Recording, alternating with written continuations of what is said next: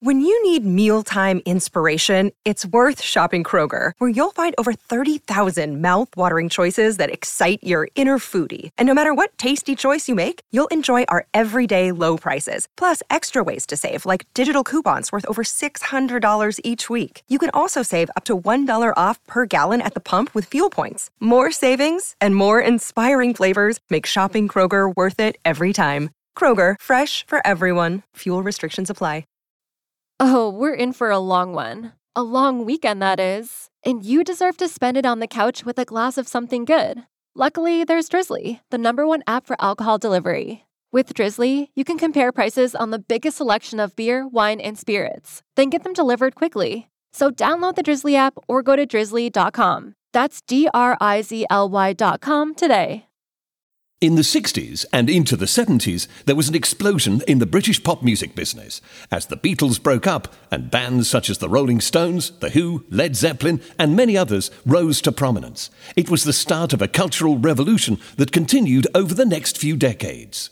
Live music audiences got more demanding and wanted to see concerts that were dramatic and spectacular.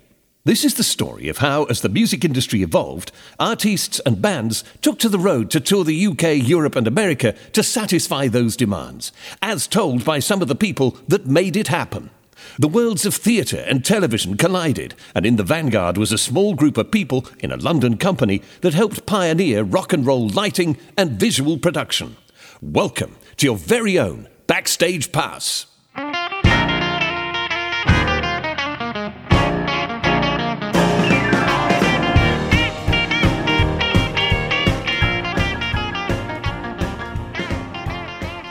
Hello, my name is Chris Smith, and I want to give you a backstage pass and take you on a journey back to the day when the staging and visual presentation of rock and roll shows came of age.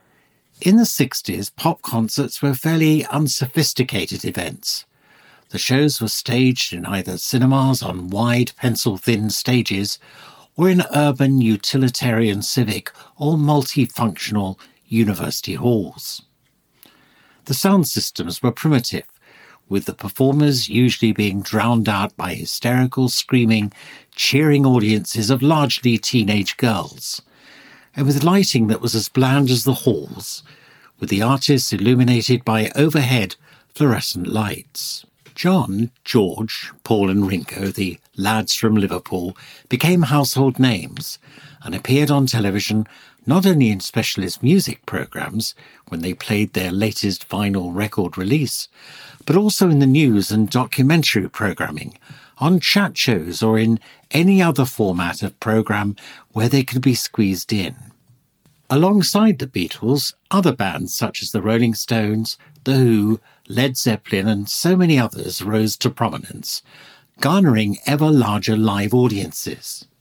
Given that this was happening about 50 years ago now, and rock and roll's production journey took a somewhat long and winding road, it's perhaps difficult to remember, or for those not around at the time, to realise how crude and basic these early rock shows really were. But as live music audiences grew, ticket holders began to get more demanding and wanted not just to go and hear the music they played, but to see concerts that were dramatic and spectacular, a melding of sound and vision. Would it be enough for your cheap heart if I broke down and cried? If I cried, I said, I know it's only rock and roll, but I like it. I know it's only rock and roll, but I like it. You will hear how at the dawn of the 70s, the live music industry saw the start of a staging revolution in the presentation of rock and roll shows that continues to this day. The current staging of shows with massive lighting rigs and sound systems is a far cry from those early days, and these podcasts will tell the story of how, as the music industry evolved, bands took to the road to tour the UK, Europe, America, and eventually the world to satisfy those demands. Your personal backstage pass will allow you to hear and feel how it all started, as told by some of those that were there at these moments of creation, how they made it happen, as they recount their part in rock and roll's history. Now the seats are all empty. Let the roadies take the stage, pack it up and tear it down. They're the first to come and the last to leave, working for that minimum wage. They'll set it up in another town. Tonight the people were so fine. They waited. I was amongst them, and having trained to work backstage in the theatre, in the early 70s I became involved with a small UK lighting and production company in London called ESP Lighting. Over a few short years, the company grew in reputation, and during my time its client list expanded and became like a roll call of rock and roll's most iconic acts.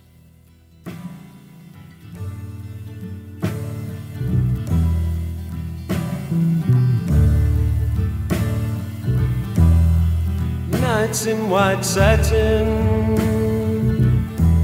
never reaching the end. Letters I've written, never meaning to send. Beauty I'd always missed with these eyes before. Just what the truth is. To begin with, it was fairly small scale.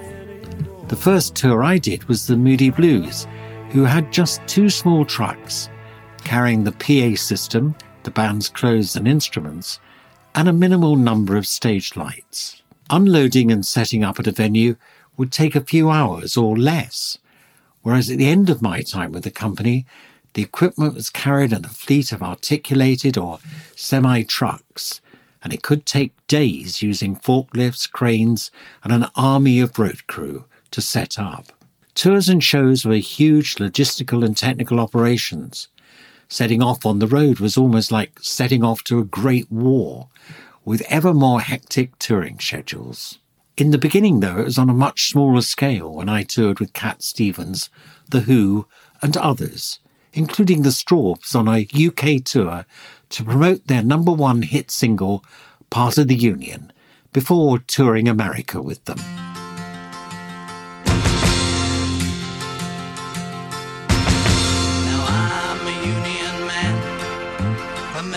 At what I am, I say what I think, that the company stinks. Yes, I'm a union man.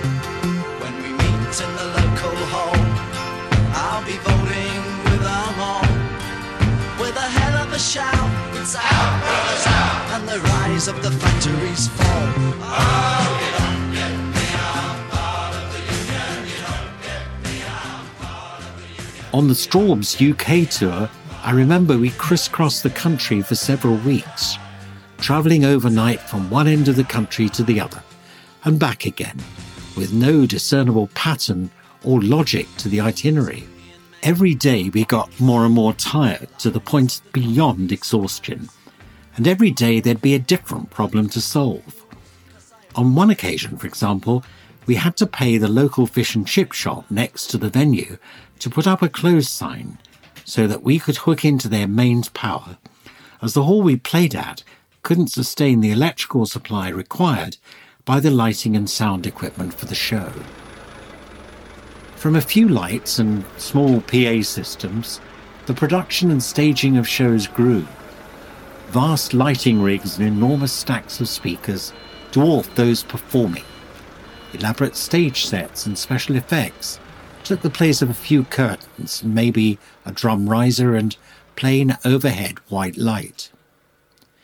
To get in and out of venues, the crew had to unload endless numbers of road boxes, rig specialised hydraulic equipment to suspend massive PA systems, and hang lights to give the audience the biggest and the best possible sound and light experience. The venues and scale of the shows grew in size too, with sports stadia and outdoor locations taking the place of local smaller halls. I worked as a follow spot operator on one of the first shows at the old Wembley Football Stadium in the UK, returning there a few years later as ESP's production manager on a show by Elton John. I worked on several shows at Nebworth and in Hyde Park, until my ESP swan song working on the Rolling Stones London shows at Earl's Court in 1976.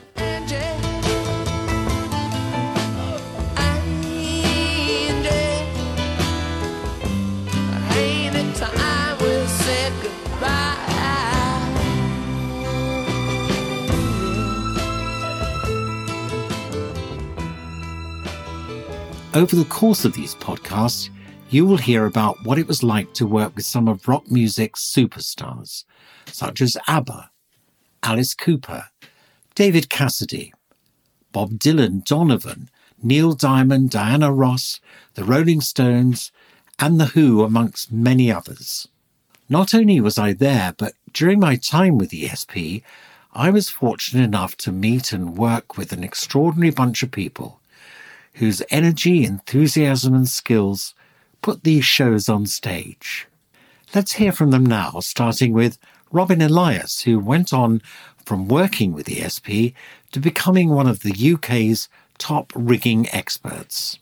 For me, that was the beginning of over 20 years of travelling the world, one tour after another, a fantastic adventure. Sex and drugs and rock and roll, huge quantities of cocaine, loads of booze, no sleep, a seemingly endless supply of beautiful women. I wasn't interested in any of that. Simon Woodruff, who with his brother Patrick started with ESP Lighting before both of them went on to establish high-profile careers for themselves.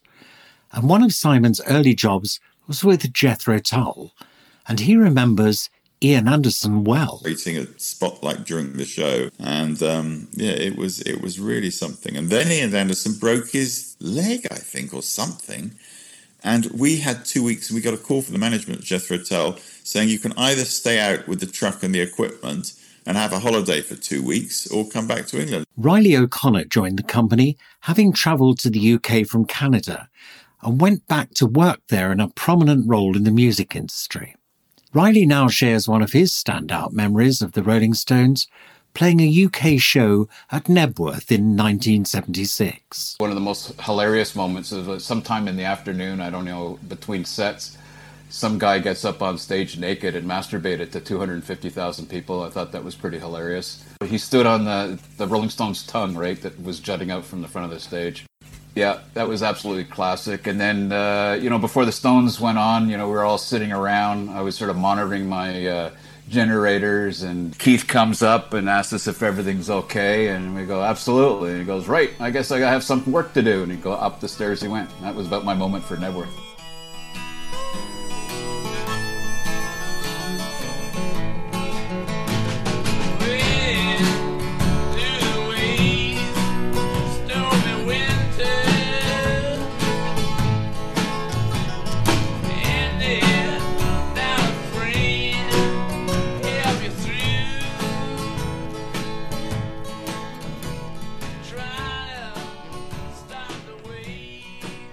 Frank Andrews also worked with the Rolling Stones, and on one tour ended up driving through Europe in Keith Richards' car. Perhaps it was this chauffeuring that gave Frank a taste for what was to come, as he now runs a wedding and conference venue near London. I remember on the Rolling Stones tour, Brian Croft he asked us if we wanted to drive Keith Richards' Bentley Continental. I think we were driving it from Holland, somewhere in Holland, to France, across Belgium. And so there was me, Jimmy, Robin and Paul. And I've always wondered why he got us to do that. But having read his book, I think I can guess. Yeah, the thing was the car was full of rubbish. It was about a foot of rubbish on the floor. You would have thought he'd clean it out first, anyway.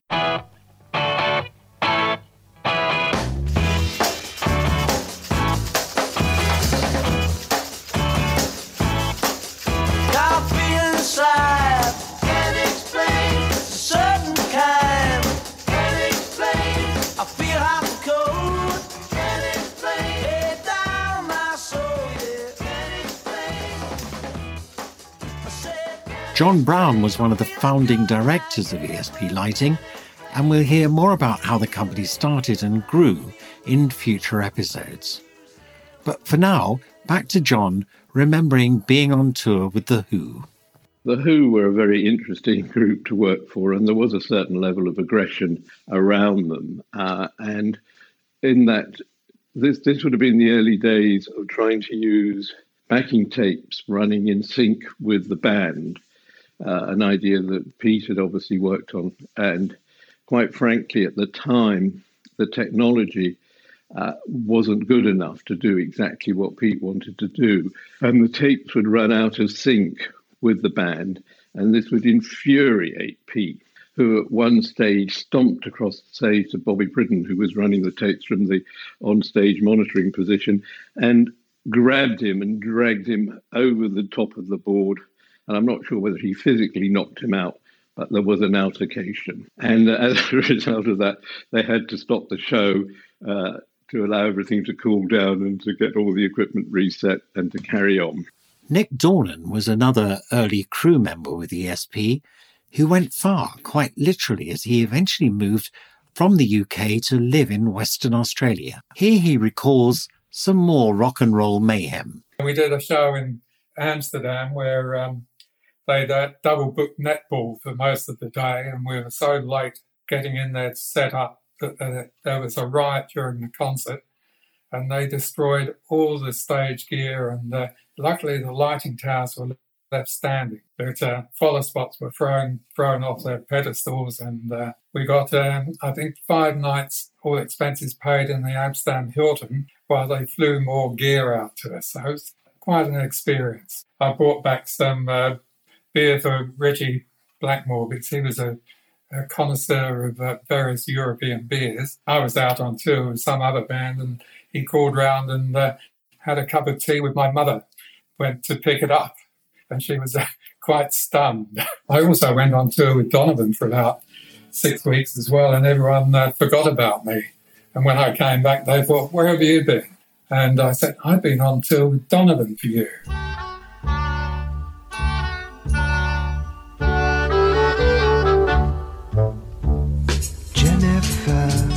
Juniper lives upon the hill.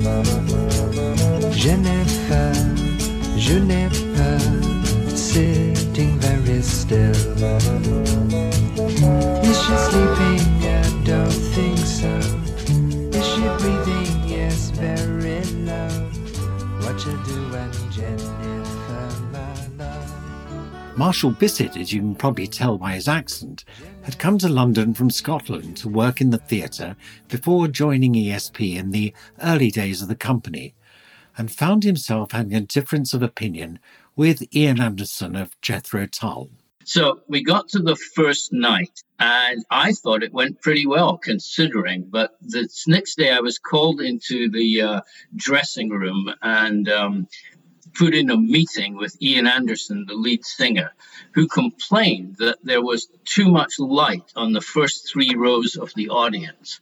And so I said to him, "Well, we have these lighting towers behind you, and I know that you love this backlight that creates a halo around your hair, and you're in stark silhouette when you're playing your flute." And he goes, "Yes, but I can't have light traveling and then hitting the front rows of the audience." So trying to be helpful, I said, "Well, we can either move the lighting system further downstage, or you can move upstage with your monitor." And he just looked at me as if I was crazy. And he said, "I couldn't possibly do either of those things." And so I said to him, "Well, it's the laws of physics. Light travels in a straight line." Marshall and Ian Anderson went their separate ways after Marshall's physics lecture, and we'll hear more from him in a moment. First, though, back to Simon Woodruff, who was swept up in Osmond mania. The Osmonds touring around Europe, first of the boy bands, really, and being in the Rainbow Theatre and the smell of pee at the end of it with the girls, so it was sort of, Beatles sort of stuff, to see all of that. The names all sort of mix up about whether, you know, Elton was before that or after, and Queen and all those people. But yeah, it was an incredible time. Here's Marshall Bissett again, having survived the Ian Anderson experience, who went back to his theatrical roots with Diana Ross. The Diana Ross tour was fantastic. Diana Ross did something that absolutely endeared me to her, which was she hired a theatre director to do her tour, a guy called Joe Layton. And Joe Layton was the director of Gone with the Wind at Drury Lane Theatre, and a very big deal Broadway director. So we rehearsed in the New Victoria Theatre in Victoria. He ran it like a Broadway show. We had a book, we had a stage manager, we had somebody calling cues. Diana Ross wouldn't move 3 feet on stage without his permission, and it was great.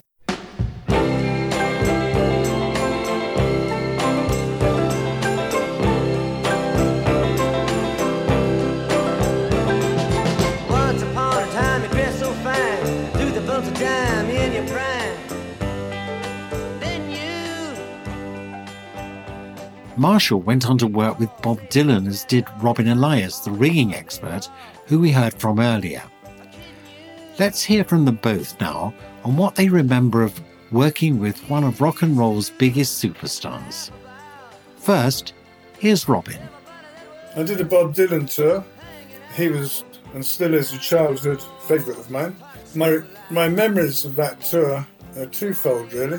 One is that at that stage I was in my crossover period between lighting man and rigger, and I used to have to install a front truss and a back truss suspended, and usually when the band turned up for sound checks, I was still climbing up a caving ladder onto the front truss to focus it, or indeed climbing back down the ladder, and the band noticed all this. I remember that on the tour bus, which took us between venues, Bob used to come and sit next to me and spent the time trying to persuade me to allow him to climb up that caving ladder onto the front truss at the next gig, something which I had to persuade him it wasn't a good idea quite often. My favourite of all was probably the Big Dylan tour, because we got to travel in our own private train, which was far removed from the Len Wright buses that we would have in the early days in the UK. I got to sit and drink beer with Bob Dylan in a railway carriage going across Europe. Let's have a change of accents and performers as we hear again from our Canadian, Riley O'Connor, and after him, Frank Andrews, as they both recall another set of global superstars. When the ABBA movie came out, for example, I tell everybody, well, I worked on the ABBA tour of Europe and Australia, but it was kind of shaky in the early days because it wasn't, we were this really rough British crew coming into Sweden, and very, very proper etiquette had to be followed, and Stig Anderson had his own vision of what the look should be of ABBA going out and touring, and probably wondered about this motley crew that showed up. We went to this Wrangler warehouse, and we all were able to pick up jackets, jeans, everything, all kind of given to us for the tour. And they'd obviously had some deal with them, because didn't they used to do all kinds of deals on the side, I think, with potatoes in Russia and things. Anyway, we all got these tour jackets. They were sort of dark blue, I think, kind of, and with stitched on the back ABBA in red letters. And I guess they were about 3 inches high, as their logo is. I rearranged the letters, restitched them so it said Bar Bar. A bit silly, really, I suppose. Super trooper beams are gonna blind me, but I won't feel blue like I always do, 'cause somewhere in the crowd there's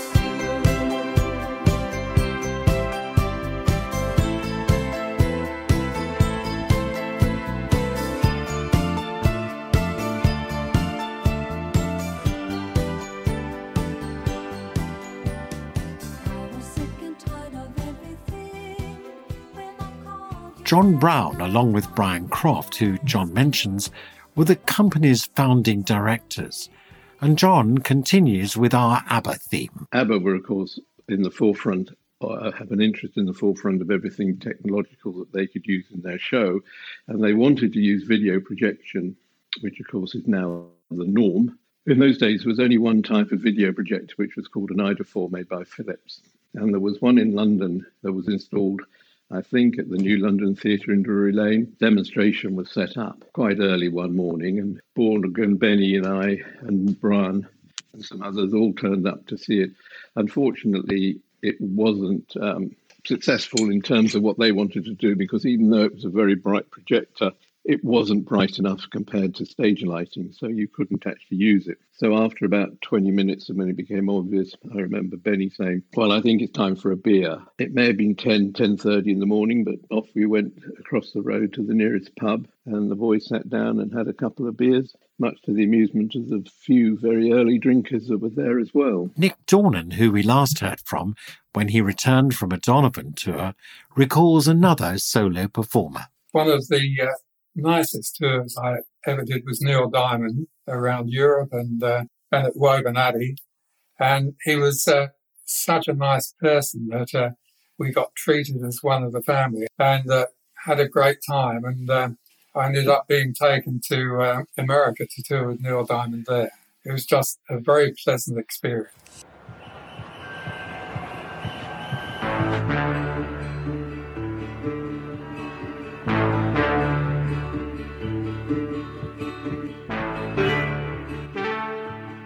So Neil had been invited to play Woburn Abbey by the Marquis of Tavistock. So one day, Patrick, myself, Neil, and his set designer got in a Learjet and flew to Woburn Abbey.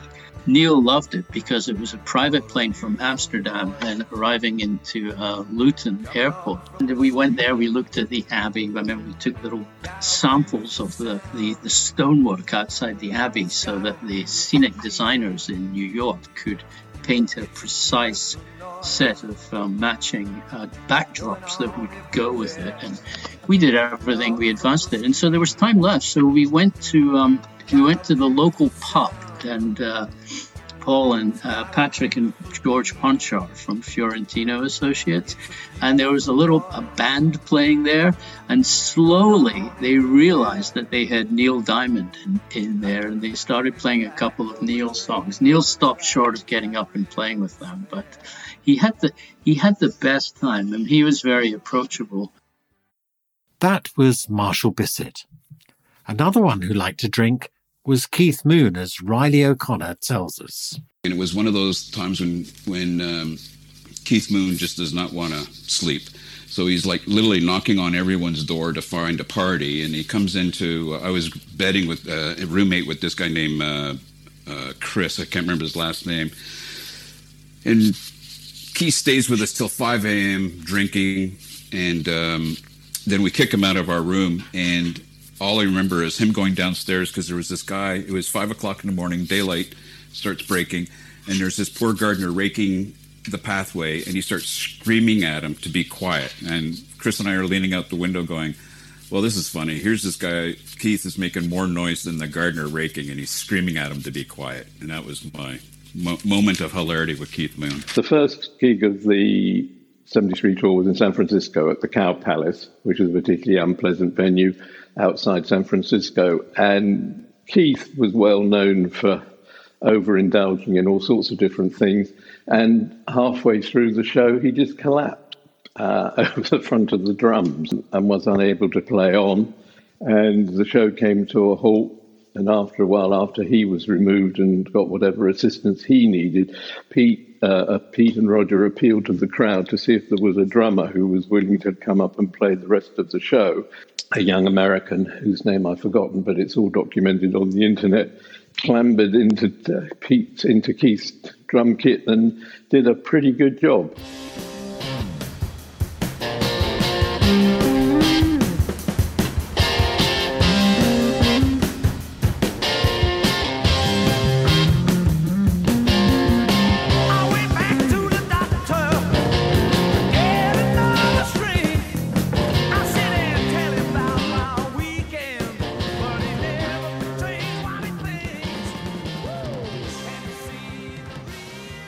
That was John Brown again with another memory of the legendary Keith Moon. You may recall that we heard earlier from Simon Woodruff about working with the Osmonds, and he now recounts how they celebrated the manager's birthday.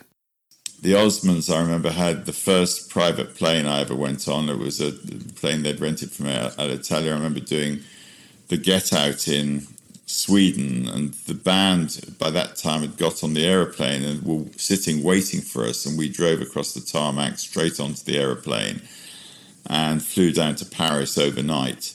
Fantastic experience. In fact, on that show, you imagine this, it was Ed Leffler was the manager of the Osmonds in those days, and it was his birthday, and Marie Osmond had baked him a cake with candles, and at 29,000 feet, the band who had smuggled their brass instruments onto the plane started playing Happy Birthday, and Marie carried a candle-lit cake down the aisle of the aeroplane, and we all sang Happy Birthday. And fantastic stuff.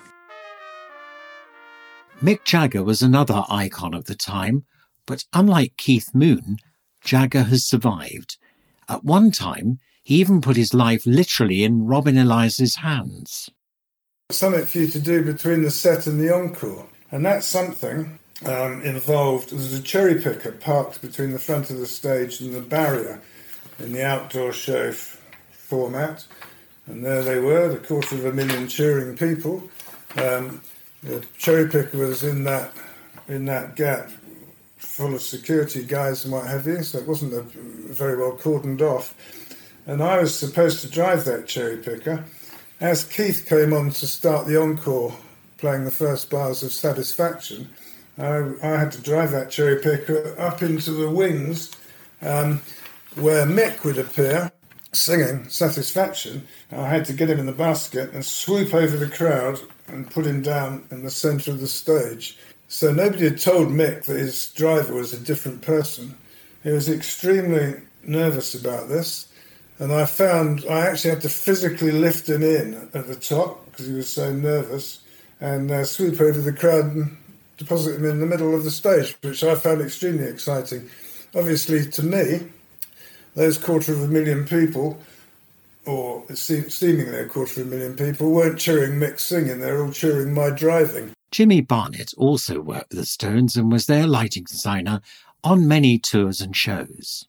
So in 1973, I was extremely fortunate, really, to work with who I consider one of the world's, supreme stage performers, which is Mick Jagger.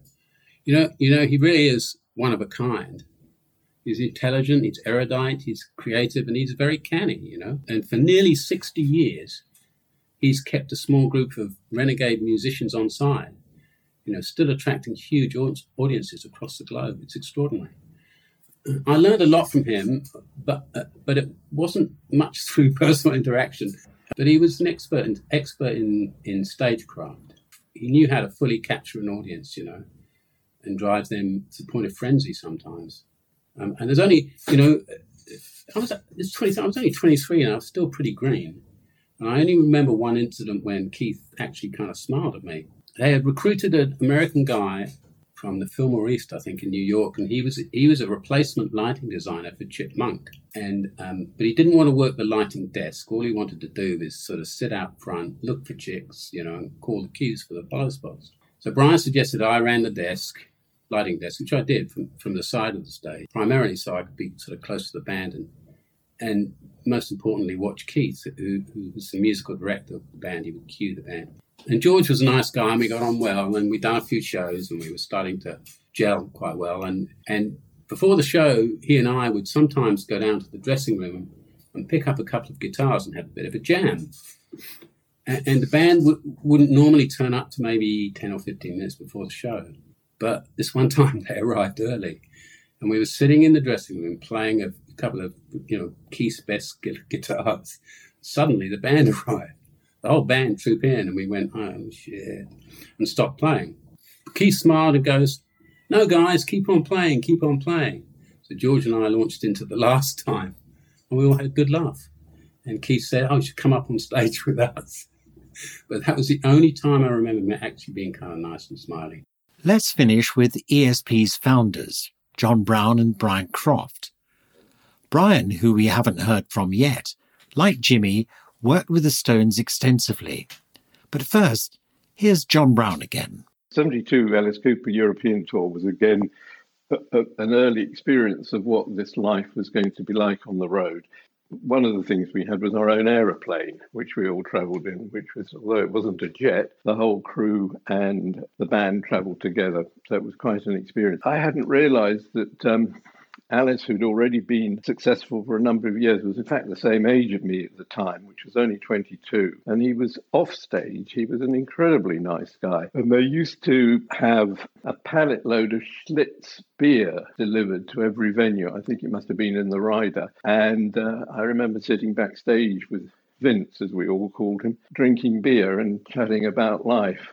But for some reason on that tour, apart from being the assistant to their very clever lighting designer, I was given the job of looking after the snake. Now, anyone who's seen an Alice Cooper show will know that Alice likes to use a snake. And I don't know what type of snake it was, but it wasn't venomous and it lived in a little carrying case when it was being moved from country to country. I don't know who actually looked after the paperwork, but anyway, I had to keep it in my hotel room. And on one of the things you had to do was to leave it in the bathroom. You put some tepid water in the bottom of the bath. The plan was that Snake would go to sleep and not disturb anyone. So we were staying at the George V, which is a very, very fancy hotel in France, which was, again, another one of the benefits of being in this business. You got to stay in very nice places most of the time. But unfortunately, when we all went out for a meal, but unfortunately, a maid did not take notice of the do not disturb and went in to clean the bathroom or check it. And the snake, of course, had climbed out of the bath and was just crawling its way along the top of the tiles. And she went crazy and all hell broke loose. Here's John's fellow director, Brian Croft. We're actually doing full production rehearsals for the Queen tour at Elstree Studios in the autumn of 75. The production manager was my dear friend, the late, great Jerry Stickles. It was a final run-through time, and they had dedicated a day or two to making a promo video of what would look like a live performance. The film crew took a lunch break one day, and we headed down to the bar. The band was still working, and the director was there. One of our crew volunteered to stay behind and babysit the rig. And when we got back, a nice Canadian kid called Riley O'Connor, he had jury-rigged a scaff bar at about head height with some profile spots on it and to light the band's faces, the four band members. And it turns out that they had just shot what transpired to be probably the most watched music video of all time, Bohemian Rhapsody. Is this the real life? Is this just fantasy? Caught in a landslide, no escape from reality. Open your eyes, look up to the skies and see.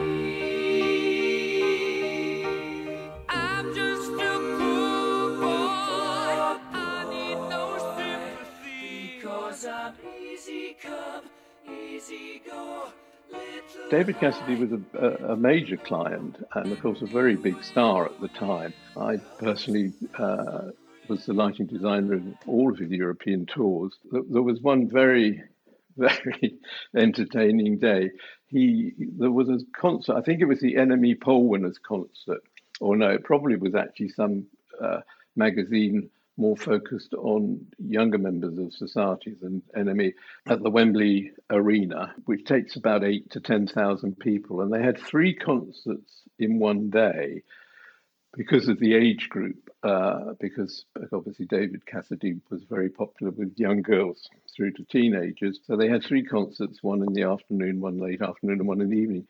As a result of this, by about 6 o'clock or 7 o'clock in the evening, before the third show, there were most of the 16,000 people who had been at the first show had stayed around the arena in the hope that they might get to see Dave. Add in the 8,000 turning up to see him in the last show, and you had 24,000 people or thereabouts surrounding the arena. There was no way in, no way out. It was absolute mayhem. And every single one of them was a young girl screaming at the top of their voices. Memories of Beatlemania, but it was David Cassidy mania.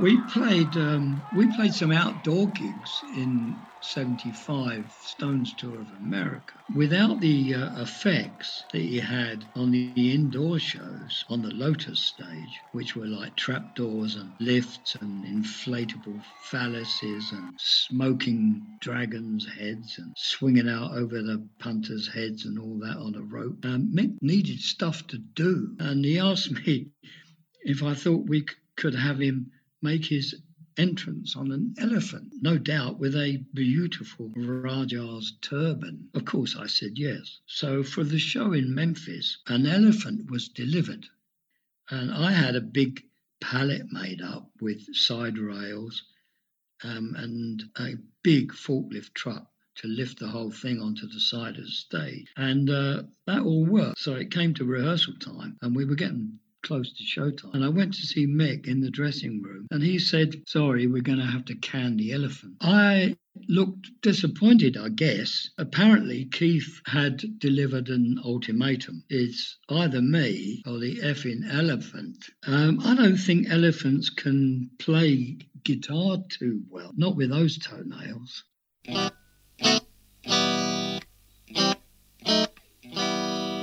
To Bombay, a travelling circus came. They brought an intelligent elephant, and Nellie was her name. One dark night, she slipped her iron chain, and off she ran to Hindustan and was never seen again.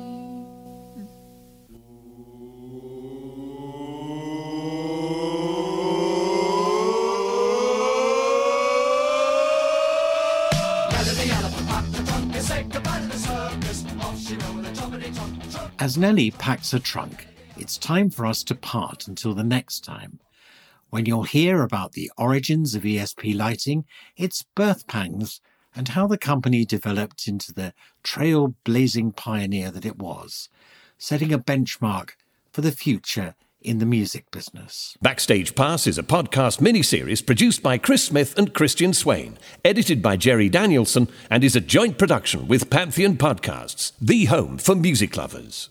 We look forward to having you back on our journey. Until then, remember to keep the lights on.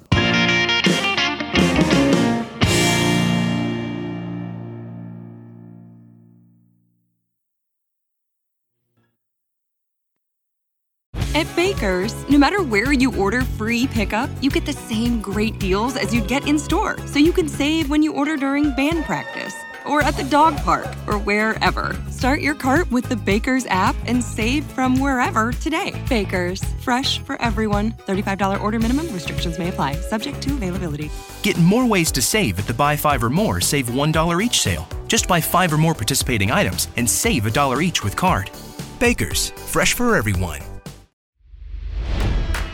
It's NFL draft season, and that means it's time to start thinking about fantasy football. FantasyPoints.com features industry-leading experts and prognosticators using proprietary hand-charted data to help you score more fantasy points. FantasyPoints.com is the place to go for whatever kind of fantasy football you play. Whether you play fantasy football, daily fantasy sports, or do a little bit of everything, Fantasy Points has the meticulously researched content to guide you to victory. And why wait for the fall? Fantasy Points also covers the new spring football league, the UFL. Join the guru, John Hansen, Scott Barrett, Joe Dolan, and other massive names in the fantasy football universe with an exclusive offer. Use code Pantheon for 15% off any Fantasy Points package, including the all-in package, with access to every article, tool, and data nugget that Fantasy Points has to offer. That's FantasyPoints.com and code Pantheon for 15% off at Fantasy Points. FantasyPoints.com, Code Pantheon. Score more fantasy points.